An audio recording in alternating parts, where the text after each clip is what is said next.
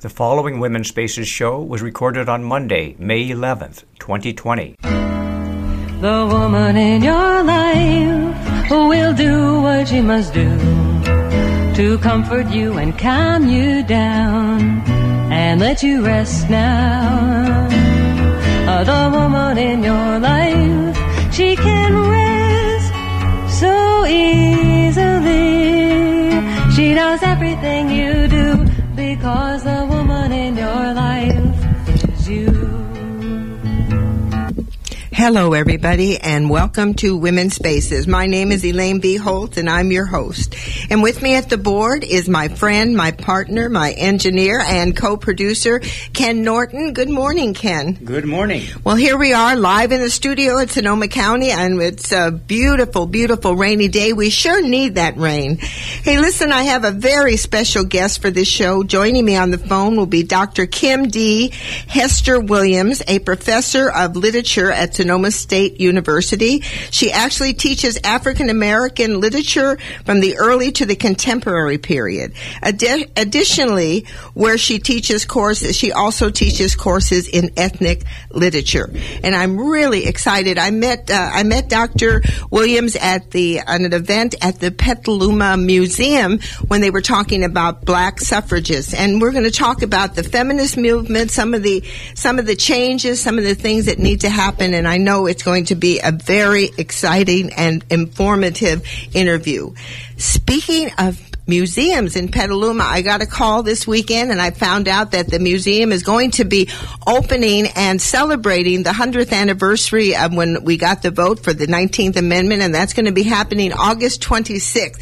I know it's a long way off, but I just wanted folks to have some good news. I mean, if things go well, it looks like they're going to have a big celebration, and from my understanding, they are going to honor Congresswoman Lynn Woolsey, and I am really looking forward to that. People have been working very hard, and I know it's been probably rough for all of us. I believe we're going into almost our 9th week of shelter in place, and it's very intense, I'll tell you. Yesterday was Mother's Day, and I haven't seen my daughter in probably 5 weeks, and it was so wonderful to see my daughter and my son-in-law and my granddaughter, and we had a wonderful, wonderful Mother's Day. And then, of course, Zooming, Mother's Day Zooming, and all the things that we try to do. And I read today in the Press Democrat this morning that some high school students actually had a prom over Zoom, and I'd love to interview them to see how they did that. I think it is very, very interesting. I mean, people are finding ways to cope.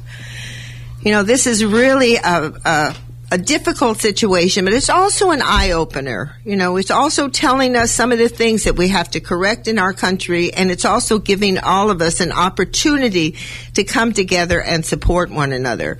You know, Ken and I, we walk every day with our dog Rosie, and it's so interesting that we've been noticing that many people don't wear masks, and that's stunning to us, and we really want to encourage people to wear their mask. It's a way of taking care of each other. You know, it's not taking away your freedom. It's allowing you to be a good citizen and to take care of your fellow human beings. I mean, we're into a very tragic situation. We're trying to make sure that we don't spread the virus as fast as it could be spread. I mean, look, here we are in Sonoma County. I really believe that we are blessed. They've done an actually excellent job. But the reason it's been an excellent job is because people are willing to cooperate. And I know there are many people out there that are protesting. They want to go back to work. You know, folks, those who are willing to go back to work, let them go back to work. But make sure that you wear your protective gear. Those of us who want to stay shelter within, that's our right. But the most important thing is when you're out on the street, think when you wear that mask, it's not just for you. It's for your neighbor. It's for the person walking down the street with you. So it's just to be aware of it. Well, you know, our history is our strength. And, you know, speaking of history, yesterday was Mother's Day. And like I said, it was a joyous Mother Day for me. I mean, I got to even see my great-granddaughter over a little Zoom. I mean, it was so thrilling. And she's such a little dancer. And I just looked at her and I thought of all the children of the world. They need to have the same kind of love and compassion and good food and good air and all the good things it takes to raise a child. You know, every child is special. Every child is a gift from the Creator. And every child comes out of a mother, a woman. And that's very important to acknowledge that. So like I said, speaking of history, yesterday was Mother's Day. And to all my listeners, I want to wish you a happy Mother's Day and hope that you had as good a day as I did.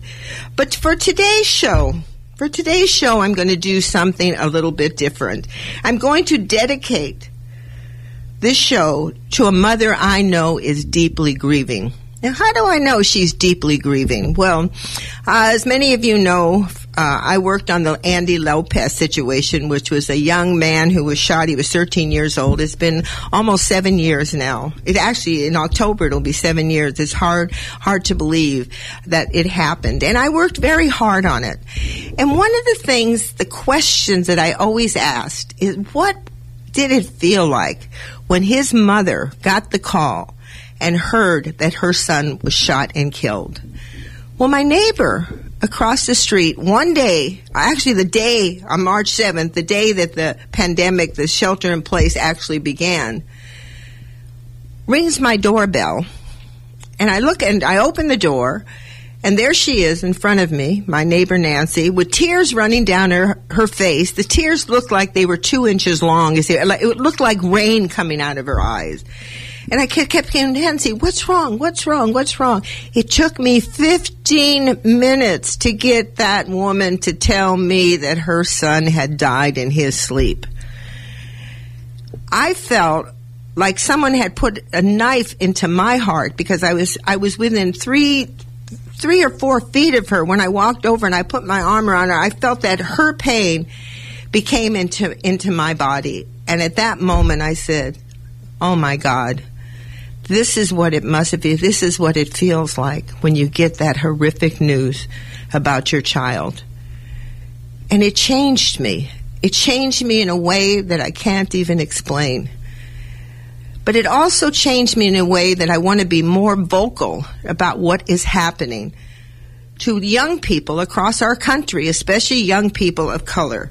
So I am dedicating this show to a grieving mother, Wanda Cooper. That's right, her name is Wanda Cooper, whose son on February 23rd, 2020, Ahmaud Arbery, an unarmed 25-year-old African-American man who was jogging in the afternoon on a road in Stella Shores, Georgia, when he was confronted by 2 white men armed in a pickup. Travis Michael and his father. Can you believe it's his father and son, and his father, Gregory McMichael? According to authorities, Travis Michael finally shot Arbery. Well, my heart goes out to Wanda Cooper that this happened to her on this tragic day, especially around Mother's Day. And also I want to acknowledge my friend Marnie Roth, whose son, Branch Roth, was killed. Tomorrow will be 3 years on May the 12th. And then also my friend Val Hendricks. Val, I can never pronounce her name. I'm really sorry, Val. Her son Jesse, who was also killed about maybe 10 years ago by law enforcement, unnecessarily, just like this young boy. So we have to take a moment to think about what it's like for a mother to lose their son, especially in violence. When I think of my friend who came to my door, her son died in his sleep. He had a problem. He had a problem with his breathing. It was a horrible, horrible thing. And it's hard to reconcile, even when that happens. But when all of a sudden your child is shot in the street, I mean, I just cannot imagine. And I don't want it to ever happen to me or anyone that's listening, or to ever happen again. I just can't imagine what it must feel like. So here it is, Mother's Day, right? And Mother's Day is very, very interesting, that's for sure. You know, it's got a very interesting history.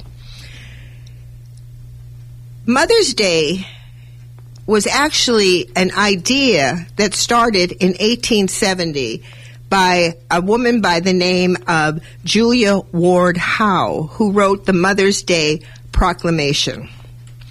And what was so interesting about this proclamation, it was written by Julia Ward Howe, after her and a group of women, both Democrats and Republicans at the time, after the Civil War, went to look at the carnage.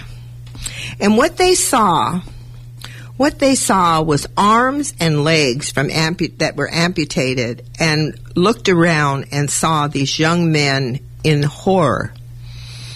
And they left, and they said, we have to have a day of peace. We have to fight for peace. We have to work for peace. And Julia Howe wrote the Mother's Day Proclamation. And I'm going to read that. I'm going to read it to you. And I just listen to the words. It's actually a call to all mothers to join together and rise against war, against poverty, against unjust worlds and injustice to all. So let's listen to this. This is called the Mother's Day Proclamation. Arise then, women of this day. Arise, all women who have hearts, whether your baptism be of water or of tears. Say firmly, we will not have questions answered by irrelevant agencies. Our husbands will not come to us reeking with carnage for caresses and applause. Our sons will not be taken from us to unlearn all that we've been able to teach them of charity, mercy, and patience. We, the women of one country, will be too tender of those of another country to allow our sons to be trained to injure theirs. From the bosom of the devastated earth, a voice goes up with our own, and it says, disarm, disarm. The sword of murder is not the balance of justice. Blood does not wipe out dishonor, nor violence indicate possession. As men have often forsaken the plow and the anvil at the summons of war, let women now leave all that may be left of home for a great and earnest day of council. Let them meet first as women to bewail and commiserate the dead. Let them solemnly take counsel with each other as to the means whereby the great human family can live in peace, each bearing after his own the sacred impress, not of Caesar, but of God. In the name of womanhood and humanity, I earnestly ask that a general Congress of women without limit of nationality may be appointed and held at some place deemed most convenient, and the earliest period consistent with its objects, to promote the alliance of the different nationalities, the amicable settlement of international questions, the great and general interest of peace.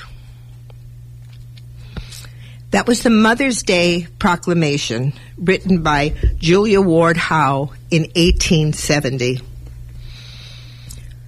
I just think it is just an amazing thing to write this. In the name of womanhood and humanity, in the name of woman and humanity, they want us to disarm, to find a way to live in peace in this country. And there has to be a way. There has to be a better way. Because if we don't find that better way, guess what? We're not going to be here as a species. And a friend of mine and I were talking, and he even said to me, he says, maybe human beings just can't get it. They just don't know how to live in this planet. Maybe we're going to be like the dinosaurs. The only difference between us and the dinosaurs were gotten rid of or were destroyed by a catastrophe. I believe it was earthquake and just different changes that happen on the planet. We're doing our own demise. We're hurting ourselves. We're harming ourselves. And there's a lot to think about. And Mother's Day, it's a beautiful way, yes, to celebrate with flowers and candy and wonderful dinners and hugging mom and thinking how great she is. I mean, no one wants to take that away. I mean, I enjoyed it to the max. I mean, they brought us little desserts and everything. But as mothers, we have to think of who we are. We've been endowed by our Creator to bring forth life. And I don't care what religion you are. I don't care what color you are. I don't care what town you live in. A woman is a woman, and every one of us give birth in the same way. Of course, some have cesareans like myself, but the general principle is there. A baby grows in our body, and we give life. We must stand together for that life. We must stand together with women like Wanda Cooper, who just lost her son. We have to say, enough is enough. We're not going to go here anymore. Well, that's a lot to think about, but that's what Women's Spaces is all about. We got to think about things, and we got to say, well, how can I help make some changes? What can I do? Perhaps just being a little bit more compassionate and a little bit more understanding and find out a little bit more about the facts about what's going on. Maybe that might be the first step. And the second step is, tune into Women's Spaces. I can't wait till I have Dr. Williams on. What a wonderful, wonderful conversation we're going to have. And we're going to talk about issues, about race issues and about women's issues, how we can come together and how we can be better people. Well, we're going to take a musical break, and I want to dedicate this beautiful song to Wanda Cooper and to all the mothers who are sad because of the death of their children. And this song is called For the Mothers, and it's sung by one of my favorite groups, Betsy Rose and the Women's Choir. This song, really, listen to it. I play the full songs because I really believe each song has a lesson. But this song is a prayer. It's a prayer for the mothers. So let's go ahead and listen to it. When we return, I will be spending the rest of the hour with Dr. Kim D. Hester Williams, a professor of literature at Sonoma State University. She also teaches African American literature from the early to the contemporary period. And we will be talking about feminism and its impact and changes that are happening today.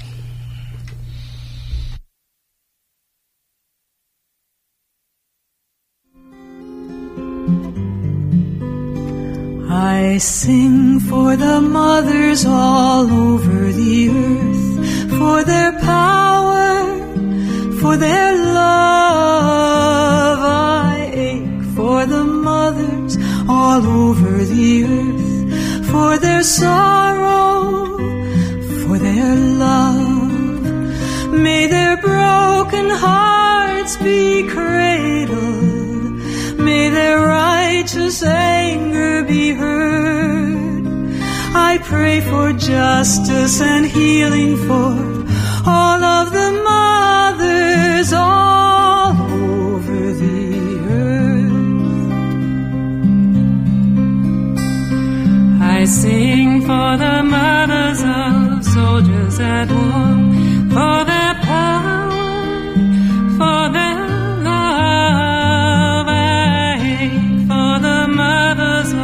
soldiers at war, for their sorrow, for their love.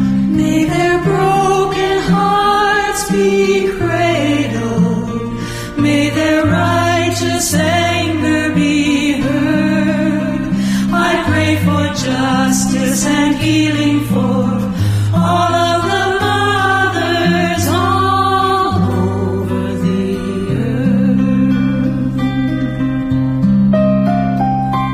I sing for the mothers who grieve for a child, for their power, for their love. I ache for the mothers who grieve for a child, for their sorrow, for their love. May their broken hearts be cradled. May their righteous anger be heard. I pray for justice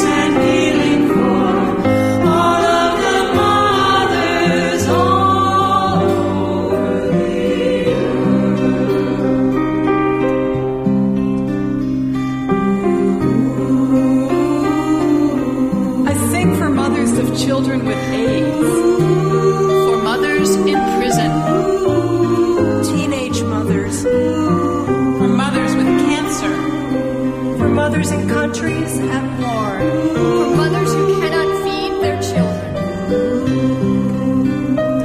May their broken hearts be cradled. May their righteous anger be heard. I pray for justice and healing for all of the mothers all over the earth. I sing for the mothers who have no voice, for their power, for their love. I ache for the mothers who have no voice, for their sorrow, for their love. May their broken hearts be cradled. May their righteous anger be heard. I pray for justice and healing for all of the mothers all over the earth. All over the earth. All over the earth.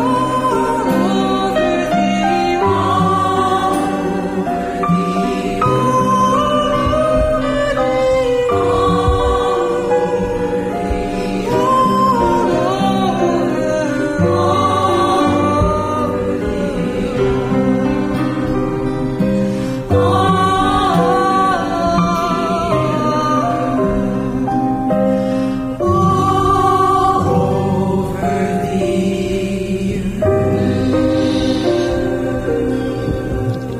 I confess, tears coming down my eyes when I listen to that song, and I think of what Wanda Cooper's gone through with her beautiful son being shot like that, or I think of all the other women that lose their sons. It reminds me of a John Prine song he wrote called it's a kind of a reference song. He's talking about an older couple that in their whole life, and there's one song, he talks about the children, and he says, we lost Davy in the Korean War. I still don't know what for. And I think that's what the Mother's Day Proclamation is all about. War makes no sense anymore. Well, welcome back. For you just joining us, you are listening to KBBF 89.1 FM, Calistoga, Santa Rosa. I want to remind my listeners the opinions expressed here are not necessarily the opinions of KBBF, its board of directors, its members, or Women's Spaces.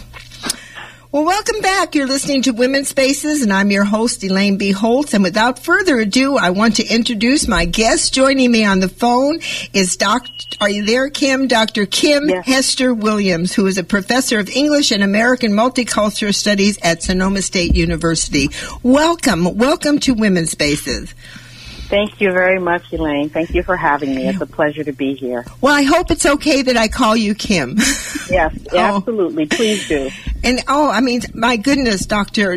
Williams, it's just wonderful to have you on. And is this okay if I tell my listeners just a little bit about you before we go on to the interview? Absolutely. Thank you. Dr. Kim Hester Williams is a professor of English and American Multicultural Studies at Sonoma State University. By the way, my alma mater, I graduated Sonoma State. She currently serves as chair of the American Multicultural Studies in addition to teaching 19th century American literature, African American literature and culture, and is an affiliate faculty in film studies and women and gender studies at Sonoma State University. She is a co-author with Leo I hope I pronounce the name right, Nisham, of Racial Ecologies, a book of collections of interdisciplinary essays on race and environment, published by the University of Washington Press in 2018. Her poetry is grounded in a long tradition of African American womanist poets. She is currently an active member of the American Canyon Optimists Association, and she takes great pride in emerging her teaching, scholarship, and research about racial and gender equality with her commitment to community service, social justice, and enacting equitable, sustainable society in both personal and communal practice. Well, what a resume. And I'll tell you, when I read your resume and some of your publications, I'm going to put everything online so people can actually see the rich background you have. Is there anything else that you would like to add, Kim? I just want to say it's pronounced Leilani Nashimi. Okay, good. She gets that all the time, so please don't worry. But I do want to give definitely want to honor and the collaboration that I had with Leilani Nashimi. It was very much a womanist collaboration to put together racial ecologies with many other very dedicated scholars in that collection, and it's the American Canyon Soroptimist Society, and those sisters, and they call themselves sisters, are definitely to be congratulated for their work, both internationally and of course locally. Well, it's really interesting. I just started finding out about the Soroptimists, what a powerful organization it is. So thank you so much for sharing that. It's very important. And I got to tell you a little story. I have a reputation for not pronouncing names right, so I'm so grateful that you did correct that. Before we begin, I'd like to talk a little bit about yourself. What motivated you to choose your particular areas of interest, and what are some of your hopes as you pass along all this valuable information and encouragement? I know when I first met you at the Petaluma Library and you did the presentation on black suffragists, I was just so impressed with all the information that I received and all the knowledge that I had no idea about. So talk about how you became motivated and what started you on this path. Well, first of all, Elaine, I want to just congratulate and uplift you for always talking about the importance of history. The answer to your question about my own journey is really grounded in history. My grandparents were sharecroppers in Utahville, South Carolina, and they worked very hard to make a life for themselves and for their children and grandchildren. And I became very curious about their lives and about the history of African Americans. My own life seemed to be grounded and definitely shaped by the sacrifices of my ancestors, but also just the history of race in the United States, race and gender, which are two topics, categories of identity that I teach and that I talk about and that I think about a lot. So I began with taking literature classes at the junior college, and actually, I grew up in Los Angeles. My parents they migrated from the South, as many African Americans did, from the South to the East, to Boston, and then eventually my mother and my stepfather ended up in Los Angeles. And Los Angeles was a very interesting, in the 70s when I was growing up, it was a very interesting place to be because it was the moment where busing was happening, where they were instituting voluntary busing programs. And my parents believed education was very important because, again, my grandparents believed in rising yourself up, in uplifting your community, and doing all that you could to be the best person that you could be for your family, but also for your community. So education was a big part of that. And my parents enrolled my brother and I in the voluntary busing. So we were bused from Los Angeles proper all the way to San Fernando Valley. Oh, you're kidding. Which was an hour bus ride from one way, so 2 hours a day of riding on the bus, getting up very early to be to school on time. So that was very formative because we were bused to communities and to schools that were affluent. Well, I just wanted to say something here. It's amazing listening to your story. And when people of privilege, when they don't have to go through this to get education, they have to take a moment to appreciate how difficult it is for some people to get what they need. I mean, it's really amazing, and how amazing these programs were at this time, that they allowed things to happen like this, where you could go to other schools, where your parents could make a choice for you. I mean, how important that was. It was critical. That decision changed my life. Of course, I didn't know at the time, and we certainly complained about having to get up so early and having to come home late. And I must add that the communities at the time didn't want us there. They made that very clear. I will never forget the first day in junior high school when we arrived on the bus, and there was the epitaph on, sort of graffitied on the wall, "Go home, inward." So it wasn't welcomed, but after a while, and I think this is the success of busing and integration, after a while there was segregation at first, everyone sort of at lunchtime being with their own particular racial group, if you will. But after a while, I became involved in student government, and I was friends with white students who I never would have met or been friends with had it not been for busing. So that was the beginning of my interest in not only education and the value of education, but also learning from people who were different than me, and actually encouraging people who are different from me to learn also from me, to have a reciprocal relationship. So that, and then I went to the West LA Junior College. I took literature classes and became very interested in literature, and the combination of literature and stories and storytelling, and my personal background with my grandparents being sharecroppers and southern parents and grandparents, and the history of African Americans in this country. Basically, that's the story of how I became who I am and interested in the work that I do. What a beautiful story. And the bottom line is that opportunities were opened up at that particular time, and people have to recognize that we have to open up opportunities for young people.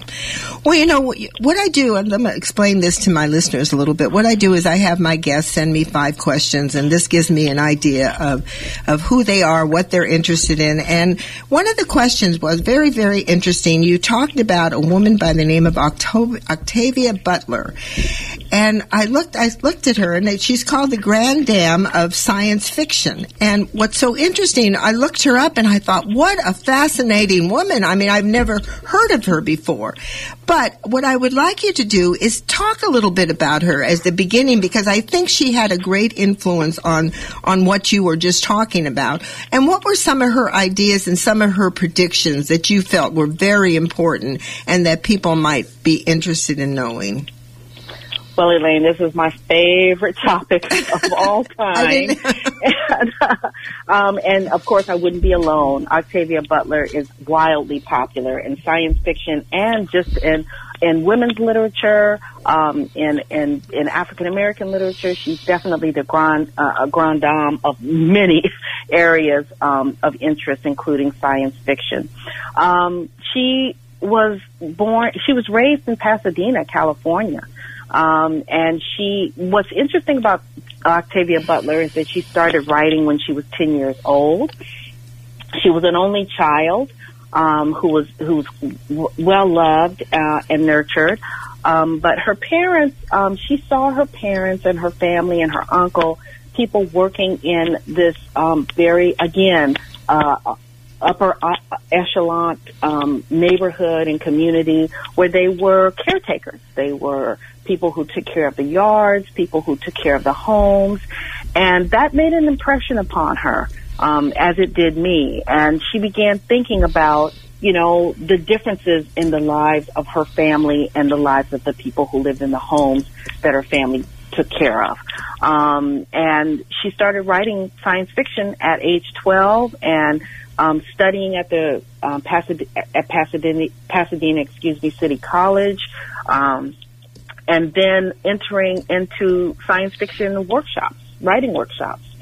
And for her, people like Isaac Asimov and science fiction writers of the 50s and 60s, shows that we all love, like Star Trek, were interesting and fascinating to her because they were worlds where people imagined the future and what the future could be. They imagined themselves in different situations where the possibilities were endless. And she took that genre and she really embraced it so that she could imagine worlds where African Americans, and particularly African American women, were empowered, were heroes, heroines, where they had agency, where they took control over their lives, and most importantly, where they were able to help build more just communities. And that's really, science fiction for her was just a world of possibilities and a world of power and empowerment. So that, of course, appealed very much so to me and appeals to many, many. I have never had a student complain about an Octavia Butler novel.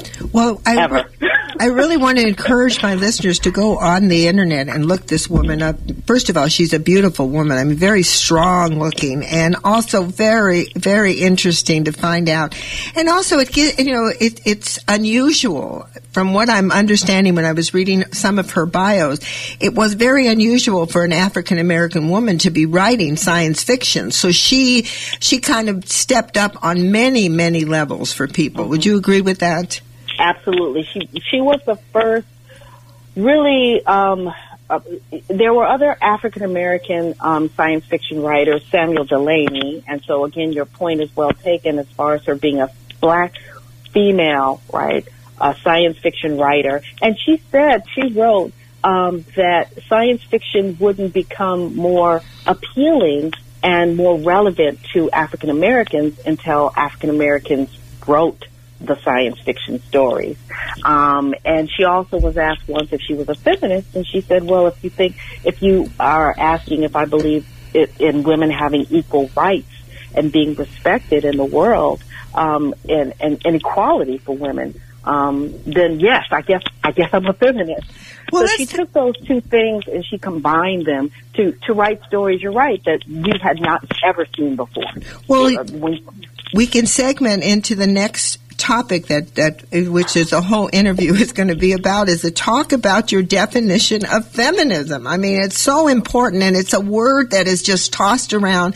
I mean, I'm watching this movie series, Mrs. America, and I'm just amazing that, feminism, the word feminism is almost classified as a dirty word, and especially it's important today to understand it. And also there's a new idea in the women's movement, and I hope I pronounce this right, because I'm really, as a Caucasian woman, I am really trying to hang on to this. And also I'm realizing through my own experience in life how important it is that generations understand generations. When a new generation is coming up, they have their ideas. You have to come and understand them. And the word is intersectionality. How is that influencing feminism? How is that happening today? I know this is a big question, but I know you can handle it. Well, it is a big question, and you're pronouncing it perfectly. It's probably one of the most important concepts in feminism, if feminism is something we can think of as being all-inclusive or as inclusive as it should be. And it's a term that was coined by Kimberly Crenshaw and in the 90s, and it was a term that she used to talk about the multiple ways that black women in particular were impacted by oppression, systemic oppression, economic oppression, certainly racial oppression, gender oppression, and of course class oppression. To go with economic, oppression, to think about sort of the ways in which class is a category that subjugates women. That women black women are impacted by all levels of systemic oppression in specific and particular ways, ways that need to be attended to. That's the origin of that term. I just want to interject something. It's interesting. I interview a woman. She comes on about every 3 months. Dr. Harriet Fraud. She's a clinical psychologist and also a feminist and also a socialist in her own right. And one of the things that she talks about constantly is that the movement in the 70s, as it came along, the issue of class was never really addressed, and that's why this is to me, as I read this, I see how important it is to expand the idea of what the women's movement was all about. So would you agree with that? Absolutely. It has to be expanded because, to your original question, what is feminism? People often think about feminism as being something where you are excluding men, for instance, that you are criticizing men and manhood and male culture. But that's not an accurate definition of feminism. Feminism is a critique of power, of systems of power that oppress all people, including men. And feminism really is not about hate as much as it's about love. And it's about embracing everyone in a community and giving everyone in a community equal opportunity and equal access. It's about what you talked about earlier with, of course, the origins of Mother's Day being one where it was a critique of war, and it was a lens in which, the pain and the trauma of war was put on, right, to say, this is not the way we want to live our lives. This is not the way that we can thrive as human beings. Back to Octavia Butler, what makes her really a feminist science fiction writer is that she's looking at how do we thrive and how do we survive, because there's a lot of post-apocalyptic, right, stories that she tells in a situation where we're dealing with trauma and we're dealing with pain and suffering and we're dealing with social injustice. How do we address those things so that we can have a better society, a more just society, a more equitable society? How can we make sure that everyone is living a life where they can be happy, where they can thrive, where they can live their full up to their full potential? So that's really one of the things I think that makes her such a popular writer, and that's what feminism is. It's about everyone understanding that we are interconnected, that we are connected to one another. We are not just sort of separate entities all going on. Self-interest and possessive individualism will not help human beings to live to their full potential and to survive. So I would say that's my definition of feminism, and I think that's the definition of feminism. Although I will also add that feminism is about embracing differences, and intersectionality is an important concept in that. It's about understanding that we all are different and that we need to embrace those differences, and we need to get away from fear and competition and a destructive kind of sense of, if I have something, then you can't have it. Well, I want to throw something in here. Yes, we are all different. We look different. We come in different colors, different sizes. We have different all kinds of things. But I'll tell you something. One thing we have in common: we all need toilet paper. So I mean, let's get down to the reality of it. We are human beings, and we need to learn to live together in peace and harmony. Because if everyone prospers, everyone prospers. I mean, it's just so. I really believe that the definition you gave to me was so beautiful and so clear that I really want to thank you for it. And we're going to take a few moments now. We're going to do a little musical break here.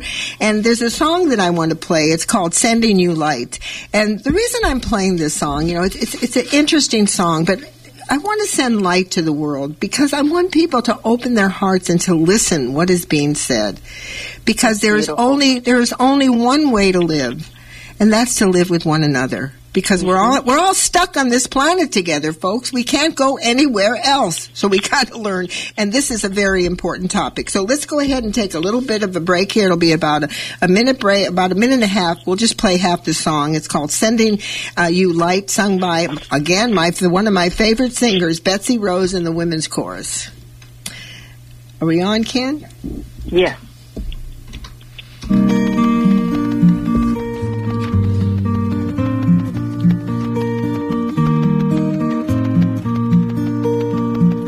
We are sending you light to heal you, to hold you. We are sending you light to hold you in love. We are sending you light to heal you, to hold you. We are sending you light to hold you in love. We are sending you light to heal you, to hold you. We are sending you light to hold you in love. We are sending you light to heal you, to hold you. We are sending you light to hold you in love. To all those who are steadfast on the path, to my mother who's healing from cancer, to elders who are lonely, to the love of my life for 35 years, To families living in refugee camps, to my son Palmer, may your dreams come true. may I claim and honor and share the gifts that I bring to this world. Yes, we are sending you light, and we are sending hope that one day that we all come together as women and hold hands and say, disarm, disarm. Well, welcome back. You are listening to Women's Spaces, and I'm your host, Elaine B. Holtz, and on the line with me is Dr. Kim D. Hester Williams, a professor of literature at Sonoma State University, and we are continuing our conversation on feminism and its impact and the changes that are happening today. Well, we're in the middle, and welcome back, Doc Kim, and welcome back to Women's Spaces again. I mean, this is just such a wonderful interview. Thank you so much for taking the time to be with me. And let's talk about what feminism and social justice looks like kind of during this pandemic period, especially these times, where really it's right in front of us, the economic inequality. I mean, it's so obvious now. It's really painful. And also the rise of racism, anti-Semitism, and this attack on the justice system. Talk about that, and also, of course, the right to choose, abortion and all those issues. Talk about that and what your thoughts are. Well, I'm so tempted to say, feminism told you so. Oh, go ahead. Yes, feminism told you so. Yes, I'm gonna wag my finger. Yeah, that would make a nice shirt, wouldn't it? But we have known for a long time, those of us who've been practicing feminism, those of us who have been in the trenches, if you will.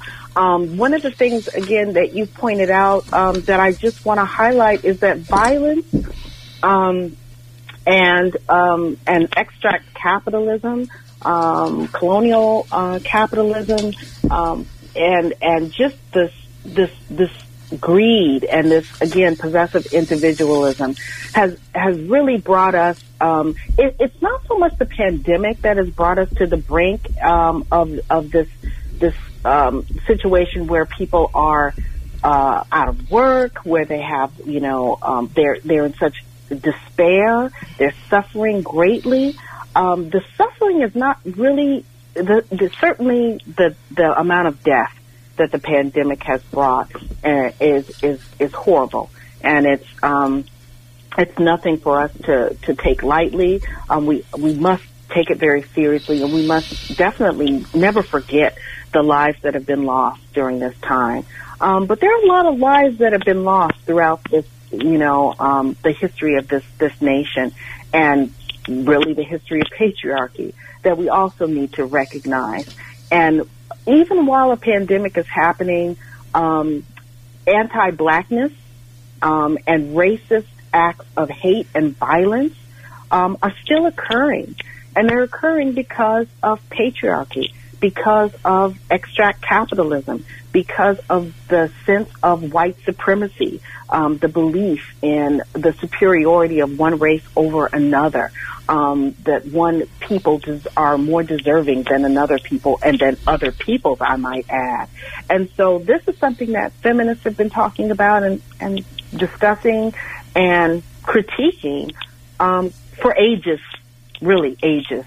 And now we see that I think of, Octavia Butler's novel, Parable of the Sower, in which there is debt slavery and there is gender slavery.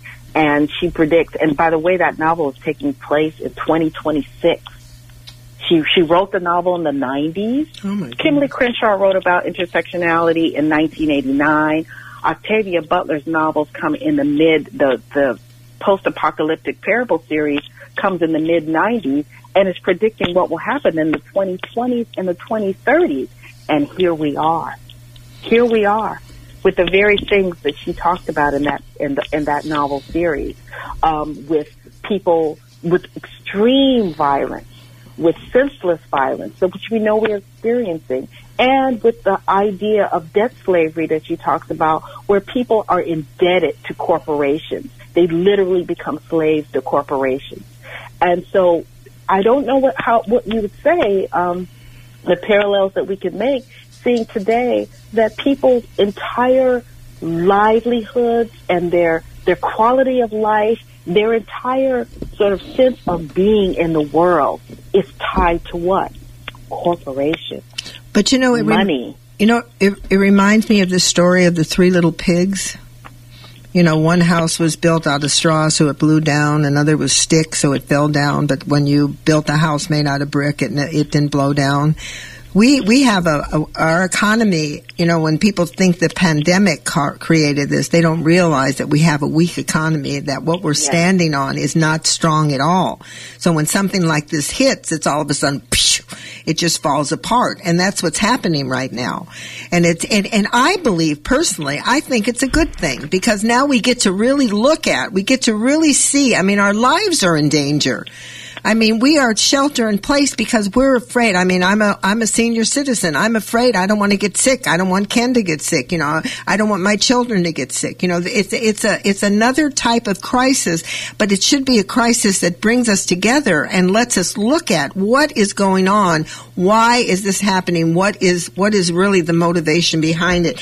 And I love that word you called it. What, possessive capitalism? Is that what you call it? Possessive individualism. Possessive individualism. Mm-hmm. And I think you see that a lot, in especially now with the way they're jacking around with the justice system. It's just like all of a sudden these are the people of privilege, and unfortunately, but people have to recognize that most of the faces that you see happen to be Caucasian faces. And you have to ask yourself, why is this happening this way? So those are very, very important points. And time goes by very quickly, and I'm going to ask you something that put you on the spot. I would like to do a part 2 to this interview, because I have these other questions that I think are really burning, and I'm wondering if you would be open to that.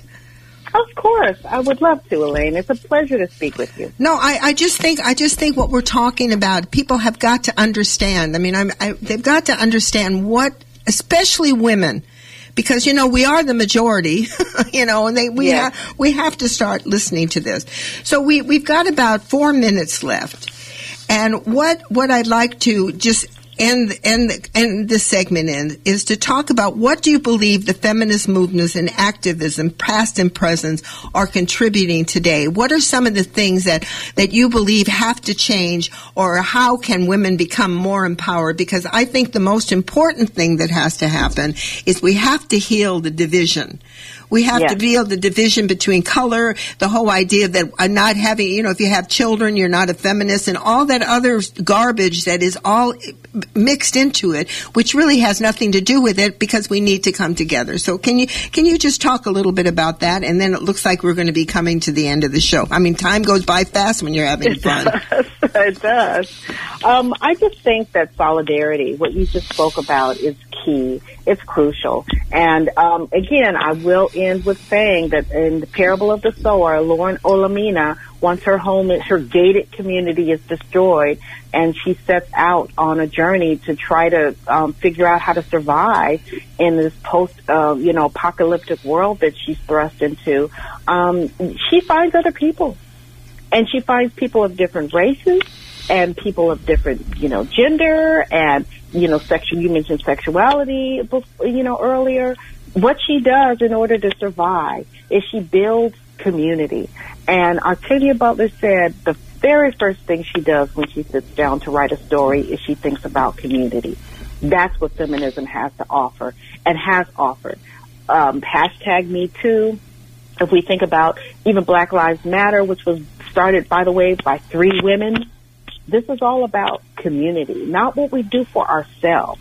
The most important thing that we can do for this planet is not what we do for ourselves, but what we do for and with each other. What a beautiful way to put it, and also one of the fantasies I have that hopefully one day we just join in a circle and just have it out, let us know our feelings and then come together as women and come together in the name of peace. Well, Dr. Kim Hester Williams, this has been an absolute delight, and I'll tell you, radio time goes by so quickly, and I will give you a call and we will arrange, because I want to do a part 2 on this. I think this is a very, very important subject, one that we need to get out on the airlines more and more and more. Well, absolutely. And thank you so much for having me. Oh, thank you from the bottom of my heart. Well, folks, thank you. That's our show for today. I want to thank Dr. Kim D. Hester Williams, a professor of literature at Sonoma State University. She teaches African American literature from early to the contemporary period. Additionally, she's affiliate faculty in the American Multicultural Studies Department and teaches courses in ethnic literature. Wow, what an interview this has been for me. A reminder, tell your friends Women's Spaces will be aired again tonight at 11 p.m. on Monday evenings. I'm so excited I get to listen to my own program. Also, I am available for speaking engagements, and if you have any announcements and want to, you just let me know. This is Elaine B. Holt. You've been listening to Women's Spaces. Thank you so much for listening, and I look forward to being with you the next time. The woman in your life is you. Previous Women's Spaces show was recorded on Monday, May 11th, 2020.